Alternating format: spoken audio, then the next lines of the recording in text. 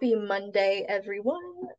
Thank you for coming back and sitting in on these conversations that I have with these wonderful fellow coaches on the Enneagram. I keep saying every week that Mondays are now my favorite days, getting to talk about and geek out about the Enneagram, how it is so helpful and transformative and useful for any part of our lives if we let it. It's not going to come in and barge the door down, kind of like the big bad wolf.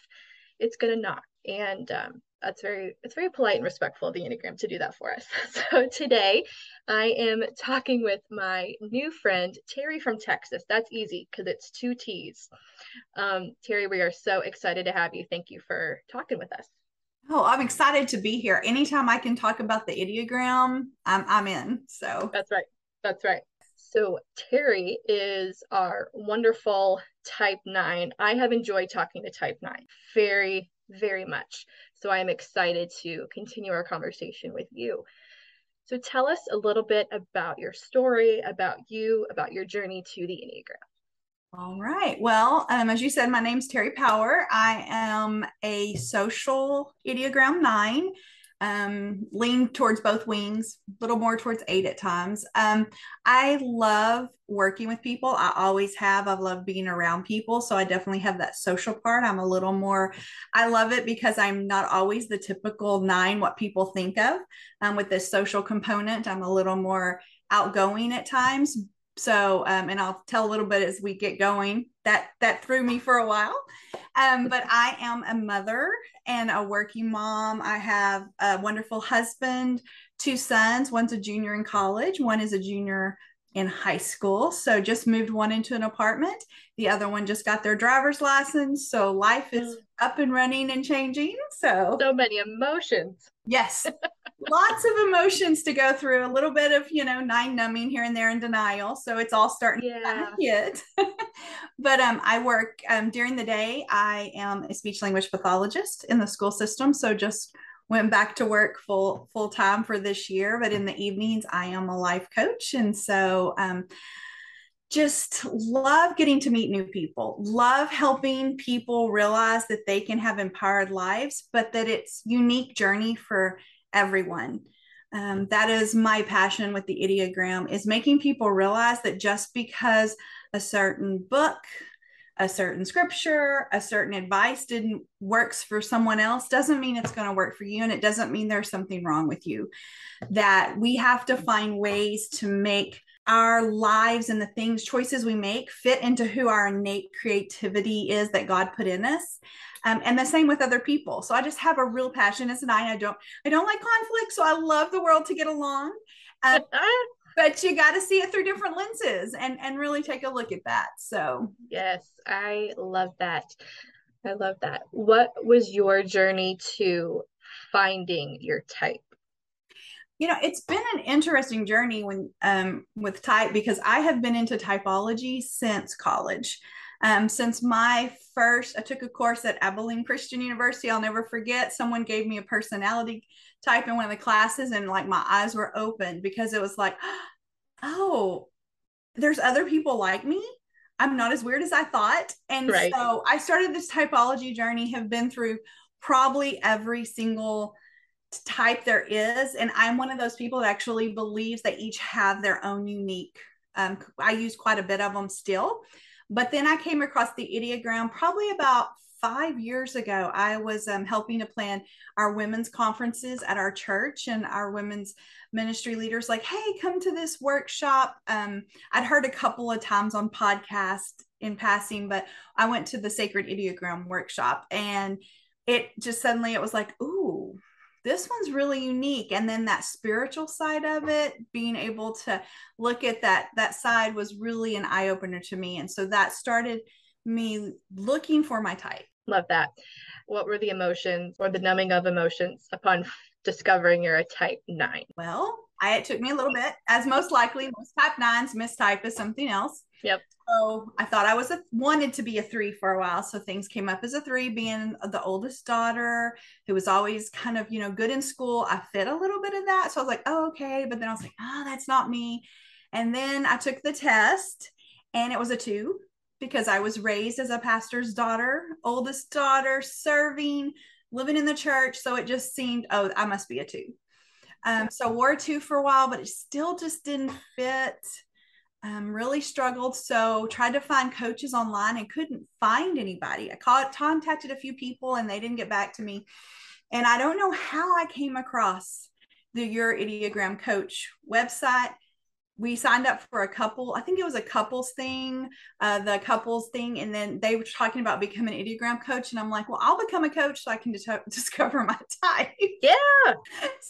So That's a great way to do it. that's literally, so while I was taking the course, it just hit, I was a nine, and it following through. At first I didn't want to be a nine. I don't know why, because I think nines are the most amazing people now. I love nines, but because and I wanted, there's enough of one that I wanted it to be perfect. And I wanted that definite answer, and I couldn't come to the fact of just trying it on and see. And so when I finally did try it on and started finding the layers, it's when we went deep that it made sense. When I found out that I was a social nine, I read that and literally tears came to my eyes. I'm like, oh, I'm a counter type. So that's what I love about it, is the longer you're in it, the more you discover the layers.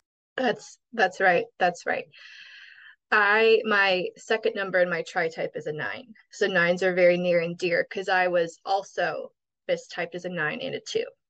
And so it makes sense if two is my stress path and nine is the second part of my tri-type. I find a lot of those numbers incorporated into my fourness a lot. And I'm also a social four. And I think the subtypes, if we could park on that for a hot second, the subtypes for me, not everybody goes over it, and that's okay. Because again, with the layers, there's almost so much too much, but you really just got to take your time to go through it. There's no race to the finish because there isn't a finish line. And it's more or less we are comfortably jogging. This is not a marathon. We're not, kind of a marathon, but we're not sprinting. So all of that to say, the subtypes were really powerful because it broke each of the nine types into three different categories. Again, not to box people in, but to understand that not every nine is the same as every other four is the same, and yada yada. So speak a little bit about the subtypes if you would. I think that was really as we were digging, because especially the counter types, when you are a type that doesn't look like all the memes, like what everyone's talking about, and being the social nine subtype is about finding belonging in a group. So I am, but yet I was always confused because I'm a little bit more of an introvert. If I'm in a church setting, because I grew up in that, then that's when the extrovert comes out. But I was like, but I want to be around people, but I never felt like I belonged. And I'm doing 150 different things looking for that home, that place that is mine. And with nines, yes, I have the numbing, but it talks more about they're so peaceful. I have a really strong 8 wing, and I have a 5 husband who is draw. So in my blind spot, which here I am going through more of the Enneagram Please off do. the tri-types, I definitely am more comfortable. You see my 3, and then you see my wing come out really strong. I am pretty forceful at home. I quite confrontational.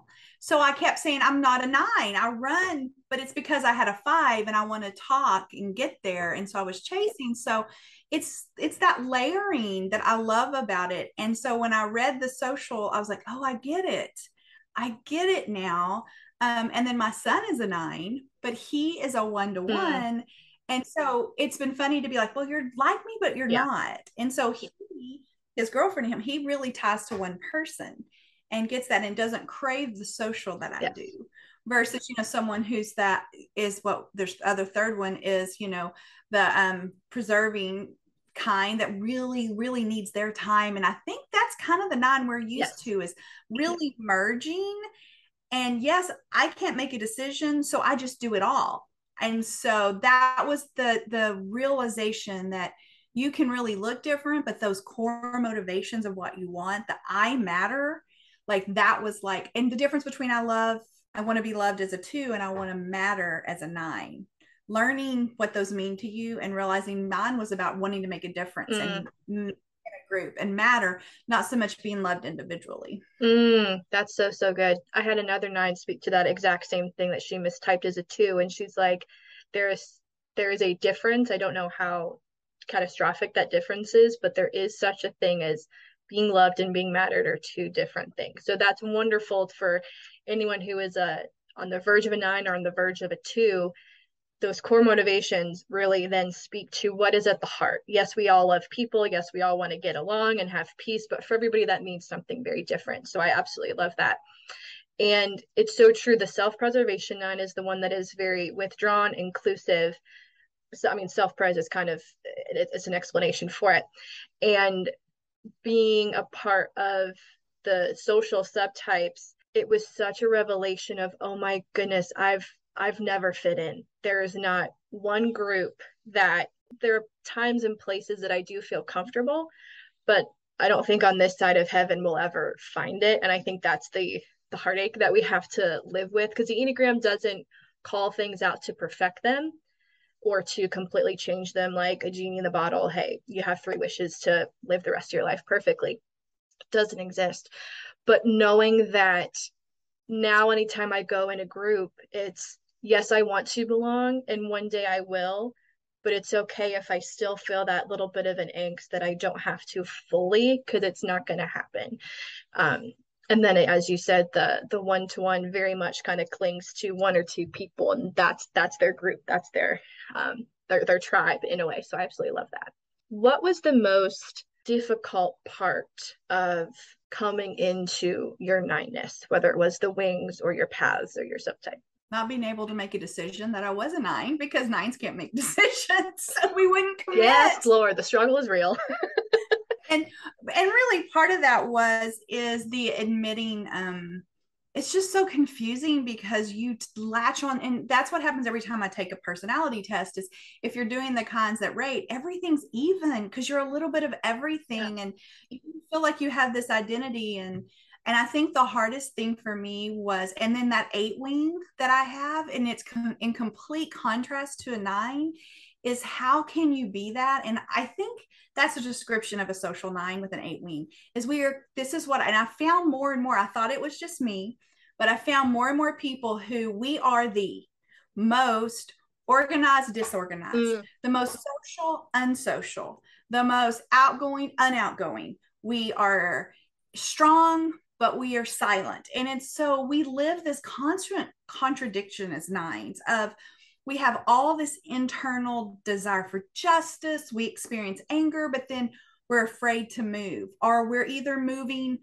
with a 9, they're either 100% on or they're not moving at all. And so it's that constant back and forth of never knowing who you are in the moment, and then trying to make a decision and what do I want, because even though I'm a strong personality, I realized I was strongly supporting other people. Mm-hmm.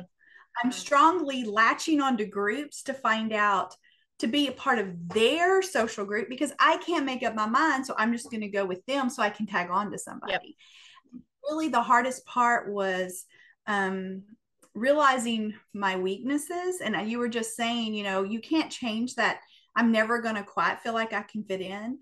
But what I found is God gives us the gift. And if it wasn't for that, I wouldn't be coaching, which has been amazing for me.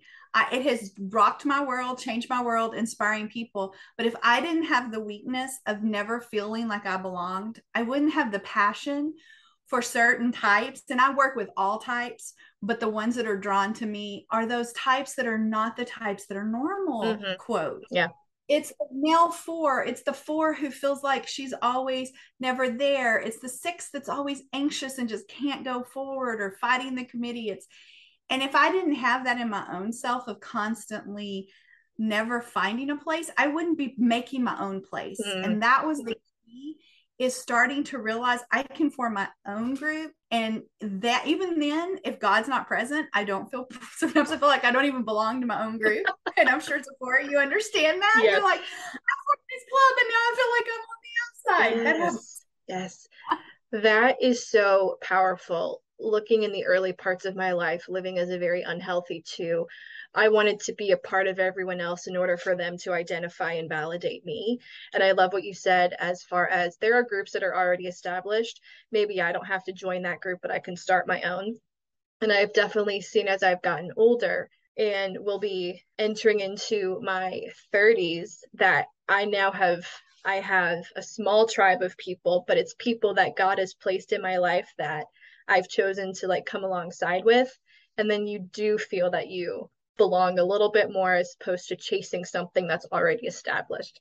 So it's a really nice perspective of being a trailblazer.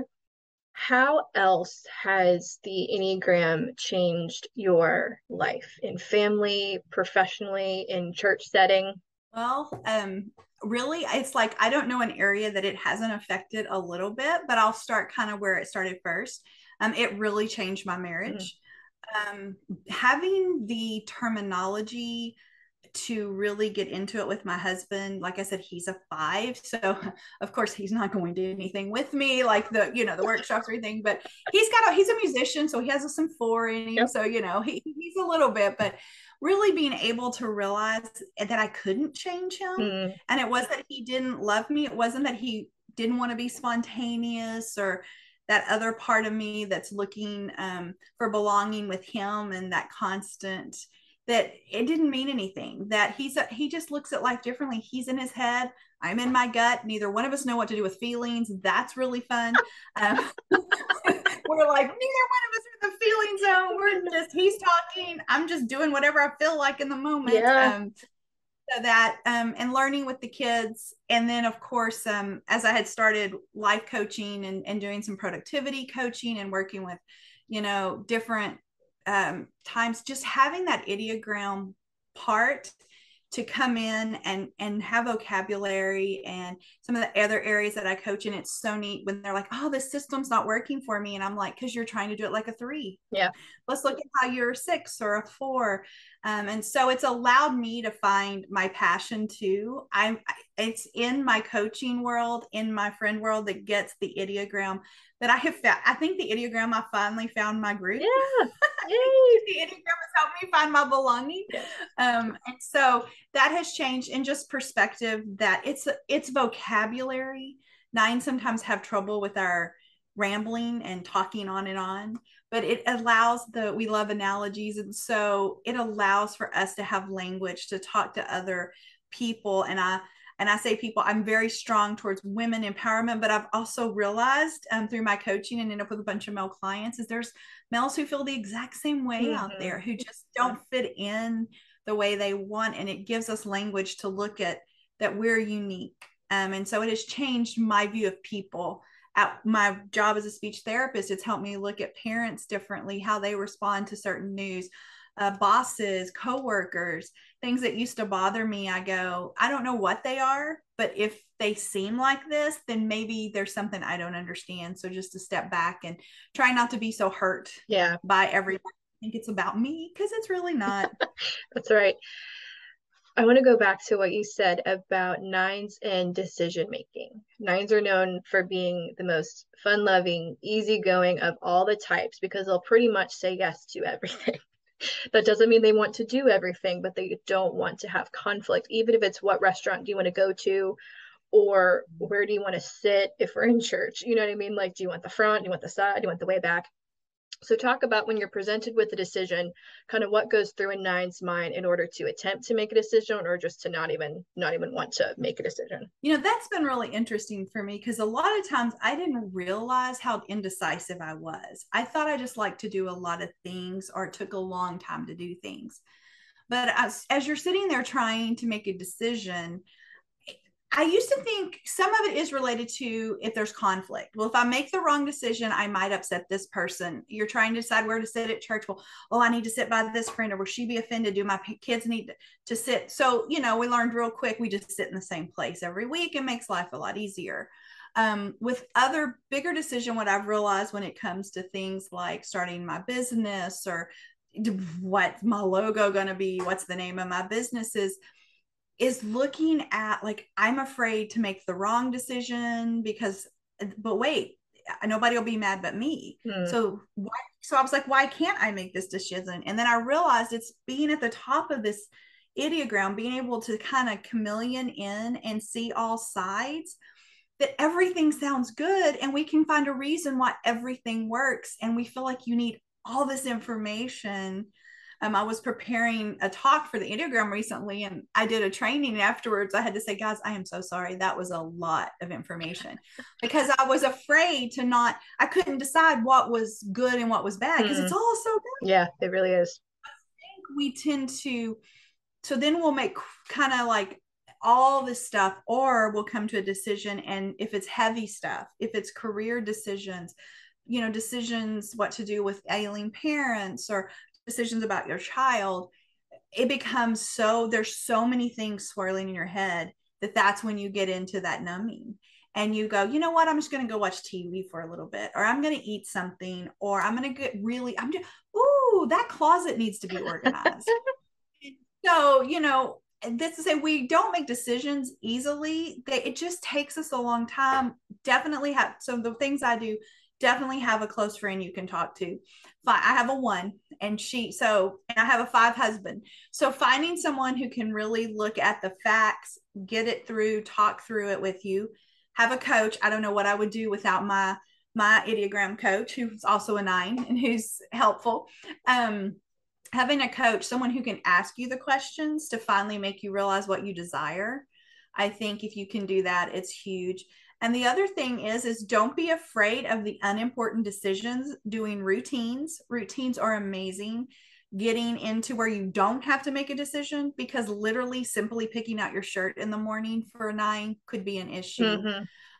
And the other thing, make it fun. Of course, I have my tri-type. I have a 7 in me. That's my next one. But literally, I used to think I was a weirdo, and I was ashamed to tell anyone I used to do this. But cleaning the house, I have a list of all the rooms. It's time to clean the house. I roll dice, and that tells me which room to clean first. No. I know that's crazy. If we're trying to decide where to go out to eat, you use randomizers. There's so many fun apps that you can use. Randomly pick things. And if it really doesn't matter, it just gets you out of that weird, and what if nothing else, you roll it and you're like, oh, I don't really want to do that one, then you know why and you move on. Yeah. But sometimes you just, if it's not serious, I mean, obviously a career choice, maybe not, but sometimes it's just make a game out of it so that you can move. I need the dice game in my life now. As soon as you said that, I had chills, because sometimes my husband and I are on a little bit different wavelengths when it comes to cleaning the house. We're on a semi routine. And as a 4, I struggle with routine. I need it. I know he needs it. I don't want to admit that I need it. And so I think we need to incorporate the dice game, because that takes the mundaneness and the plainness of like, oh, I don't want to vacuum again. I actually love vacuuming, but yes, we are going to. And I used it with my children for years, and we did a play and clean. So we would play a game, and then like the last number that was in the game or the last card that was played, that's the one, or we'll have a dice. We're a huge board game family. We have over 100 Euro games here. Oh my gosh. And so we don't play a lot because we don't know what we want to play. So we have them all. We know all their numbers, and we have 1 through 115, and we randomly pick one. So my kids have learned, do something fun to do before to motivate, because they're maybe both 9s, we think, possibly definitely my oldest is just trying to make it fun, find ways to do something out of the box for those personalities that aren't the 3s or the 5s of the world who just do stuff. My life has just been changed in ways that you don't even know, Terrie. That is brilliant. I'm telling my husband as soon as we get off this, we're rolling the dice to who cleans what room. I think that's so fun. And again, bringing the fun in is very important, because there are parts to life that are very serious, and we acknowledge that. But the Enneagram can bring in so much fun into everything that you just talked about. So I'm in awe. I have chills. I'm transformed just based off of that. So that is absolutely brilliant. I love that. So as we wrap up here, and it feels like we've been talking forever, and I would love to keep doing that one day, what is your encouragement for anyone who is seeking the Enneagram out? They've heard us for the last couple of weeks talk to different types, whether they're still on the fence or that someone's hearing this for the very first time. What would your encouragement be to them about diving in a little bit? Don't think you have to get it right to dive in. Don't wait till it's perfect. Don't be afraid of what you're going to find. It's a tool. It's simply a tool. And I listen to experts across the field who do not agree on everything of how it works, but it does work. And if nothing else, it's giving language and understanding and compassion to yourself and others. And so just do it and see what happens. Dig a little deeper, share it with a friend if you need to, share it with your husband. Just have fun and try it, because what it does is it puts language to the internal hurts, those dreams we didn't think we had. But it also lets you know what your weaknesses are. And a lot of people don't want to know that. I think sometimes with the Enneagram, that's what we hear first. Oh, nines are lazy, ones are, perfectionists, threes are always, narcissistic. And I could go on, not picking on those numbers. They just happen to go first. That's the nine, making sure no one's offended. Sorry. That's right. You heard it first. But is that there's talking about desires, and there's looking at what you want in life, and then taking those weaknesses that are listed and grow into them, find ways to work around them, think outside the box. I love the quote from Richard Rohr about the Enneagram is not about putting us in the box, it's defining the box so we can get out. That's it. And so just really looking there, take a chance. You never know what'll happen. I love it. You might have an Enneagram coach and you don't even know it. That's right. And if you want to dive in, like Terrie did, become a coach to find out what your number is. For those that want to go. Oh my goodness. Terrie, thank you so much for your time today and talking about this. I am so grateful. And the next time I see you, we'll be playing one of your 150 something board games, because I am ready. Great. I am ready. I love it. Again, thank you so much. And for everyone else, we will see you next week.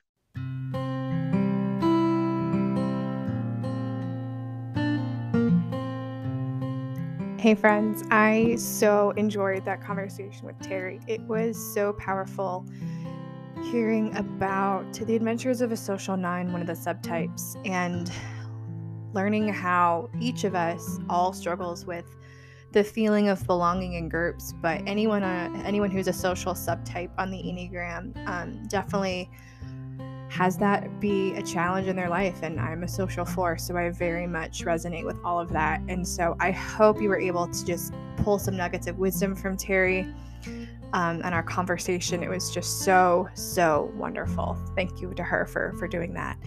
And next week, I'm excited to introduce to you Melissa, who is a type 6, our first 6 that we have interviewed. And that is a wonderful conversation. We really start to break down the stereotypes of a type 6. They're known as being the anxious, fearful one, but they are also loyal and steadfast and prepared. And so we get to learn from Melissa all about a type 6. And so I hope that you will join us next week for that conversation.